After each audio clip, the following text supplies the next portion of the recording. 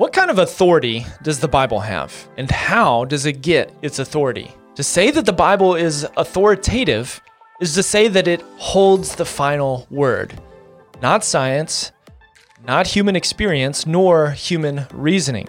Scripture always has the final word. The Westminster Confession of Faith helpfully states, "The authority of the Holy Scripture, for which has ought to be believed and obeyed, depends not upon the testimony of any man or church, but wholly upon God, who is truth itself, the author thereof, and therefore it is to be received because it is the word of God."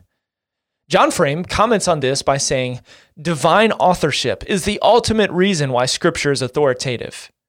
Its authority is absolute because God's authority is absolute, and Scripture is His personal word to us.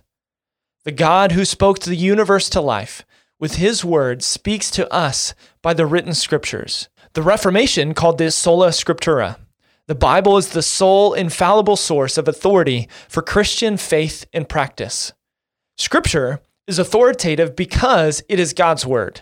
As one author wrote, the Bible's property of authority arises directly from its divine origin. It is God's word. In a few of our other lessons on the Bible, we've gone through 2 Timothy 3:16, and it's helpful again here. All Scripture is breathed out by God and profitable for teaching, for reproof, for correction, and for training in righteousness. Paul uses the words breathed out by God. We have Scripture because of God's divine breathing out of it.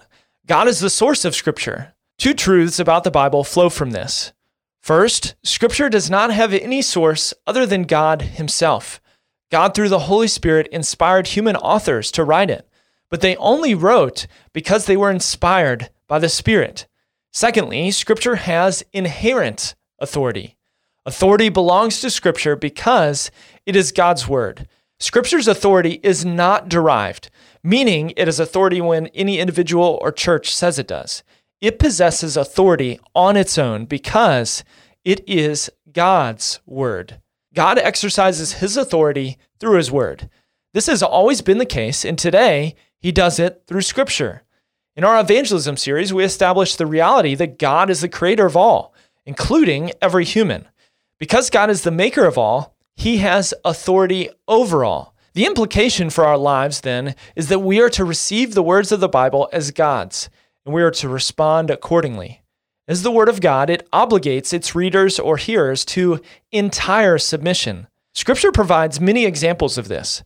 One is from 1 Thessalonians 2:13, where Paul writes, "And we also thank God constantly for this, that when you received the word of God, which you heard from us, you accepted it not as the word of men, but as what it really is, the word of God, which is at work in you believers." There are three truths that are important to our discussion of Scripture's authority.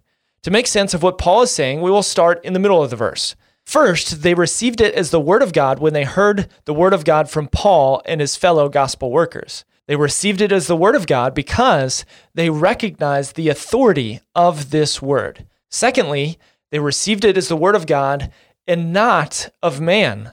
God was using Paul to proclaim the word, but these Christians did not receive it as Paul's word about God, but rather God's word about Himself. Thirdly, Paul thanks God that they received the word because it was God's work in them that caused them to recognize that it was God's word. The Bible is God's authoritative word. Since it is His authoritative word, we are obligated to respond to it. In fact, our response to Scripture is identical to our response to God Himself. Because of the authority of Scripture, we are to respond with faith and obedience. To say that the Bible is authoritative is to say that it holds the final word, not science, human experience, or human reasoning. Scripture always has the final word. In our next lesson, we'll look at the necessity of Scripture and see how we need the Bible to know God, His way of salvation, and how to live a life that honors and glorifies Him. Without the Bible, we would have an incomplete understanding of who God is, His work of salvation, and how to live a life that pleases Him. May God open our eyes to behold wondrous things in His Word. If you want to go deeper in your understanding of God and His Word, I want to encourage you to check out our resources at theologyforyou.com. That's theology, FORYOU.com. I want to thank you if you have rated or reviewed this podcast on Apple iTunes.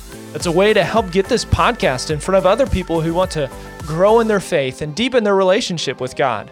So thank you for helping other people grow in their faith by rating or reviewing this podcast.